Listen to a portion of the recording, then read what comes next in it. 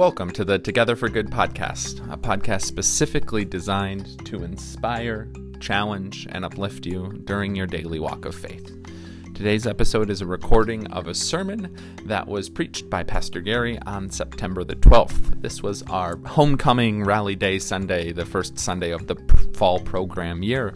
And Pastor Gary has a great sermon getting us excited about the call that Jesus has given us to share the good news with others. I hope you enjoy this sermon. This is from the 10 a.m. worship service. He preached the same sermon at 8:30. It was probably slightly different, but decided to go with the 10 a.m. recording. I hope you enjoy it. Here we go. Going home can feel so amazing. Whether you've just been on a trip and you've been gone for a while and coming back to the comfort of home just brings you so much, or if you've been kind of removed from home a little bit. For the people in our first lesson that intern Rita read for us, these were people who were in exile, and for 50 years they had been there until finally Cyrus, the king of Persia, realizes the people might have actually served him better if they were able to go home. And so they go home, and he even instructs them to rebuild the temple in Jerusalem. And I'm sure when they got there, home didn't look as much like home as they thought it would, because things were so different there, but they still went about the task of rebuilding and understand what it meant to be together.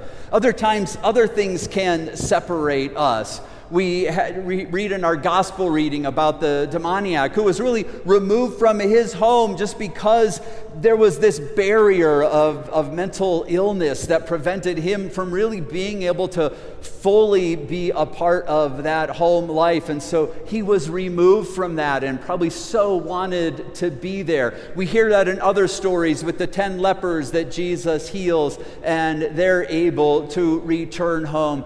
We know that homecomings can just fill us with so much life and energy that we will know these experiences that have been away from us for a while. And so that's what a little bit of today is about. It's about knowing what that homecoming experience is and knowing it's still just a little bit different, and still knowing there are some people who would rather be still at home during this time of worship, engaged in worship in their own space, because that just feels safer yet in these days. This is a part of our life even now, is to know this very experience for us. And so now when we hear in this gospel reading that Jesus comes to this demoniac and heals him of the legions, the demons that possessed him, and they are, in a sense, eradicated, that now something is going to happen. And the words that Jesus shares with him are so simple. It's the words that we were saying to ourselves for the past year or so, a couple of months ago. When can we finally be together again? And when can we have that experience? And as we continue to grow into that experience, this is the words that Jesus had shared with that man. It's right there in verse 19, where Jesus says to him, "Go home to your friends and tell them how much the Lord has done for you." And so the man starts to head home. You'd have to believe that the first thing on his mind would be, I got to get home. I got to get home to my friends, to my family. I have to share with them what has happened. But something changed along the way. As he was heading for home, something was stirred in his spirit that was different. And we may never have a more beautiful example of somebody disobeying Jesus than we have with this man, because he was told to go home, and instead we hear that he went out to the Decapolis. All right, so what's a Decapolis? Who knows what a Decapolis is? Rita and Nate raising their hands. A couple of, Tom back here, Pastor Tom knows, and somebody in the back who was here for the first service. If you don't know what a Decapolis is, I will explain it for you. So, two simple words: Deca, which is 10, and polis, which is city. So this is a region of 10 cities. Now Jesus said to this man, go home. But he doesn't go home. Instead, he goes out to a region of 10 cities. And what Jesus had originally told him to do was go home and just tell the people what happened to you. But that's not what this man does either. Instead of going home, he goes to 10 cities, but he doesn't just tell people what happened to him.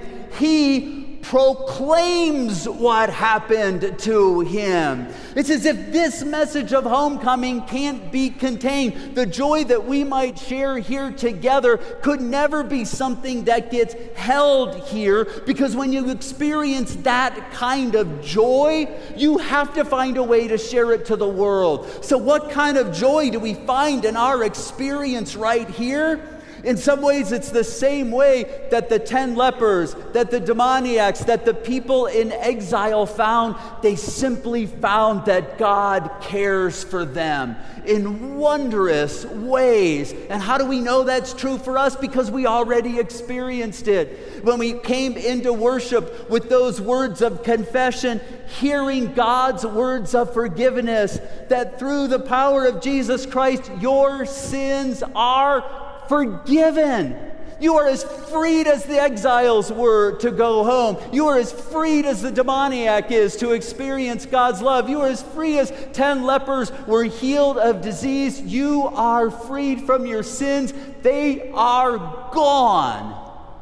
And we cannot take news like that and simply choose to report it. We've had enough reporting. If somebody asks you about Homecoming Sunday, I hope that you don't simply say to them, oh, it was really kind of cool. They had mums out front. That was nice. Someone was experiencing a 40th wedding anniversary. That's always fun. And they didn't just have donuts. They had danishes and muffins and breakfast burritos. And you could report everything that happened this morning, and you would be doing exactly what Jesus told you to do. But I would say, let's go beyond that. Let's see what this man who was healed from his demons went and did. And he went and proclaimed in the Decapolis what had happened to him.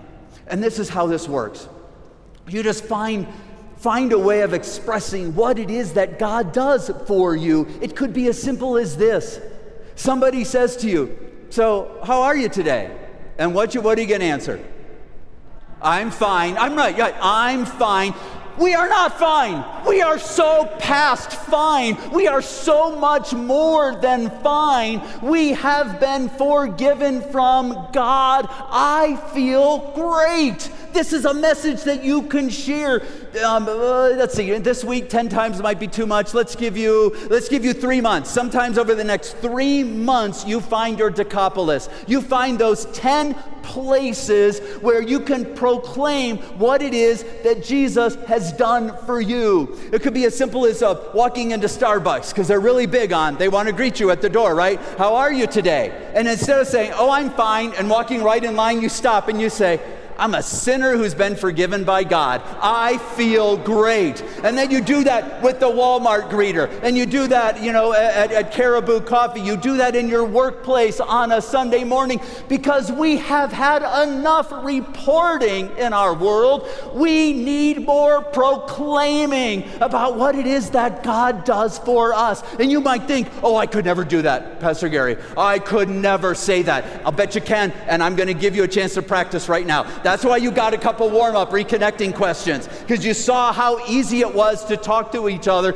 You get like 45 seconds now. Get into a little cluster. This is all you're going to do. One person's going to say, how are you? Do not say you are fine. You are so much better than fine today. Somebody's going to say, how are you? Your response is, I'm a sinner who's been forgiven by God. I feel great. And then share that back and forth. Go. You got 45 seconds. Share that with 3 people. Go.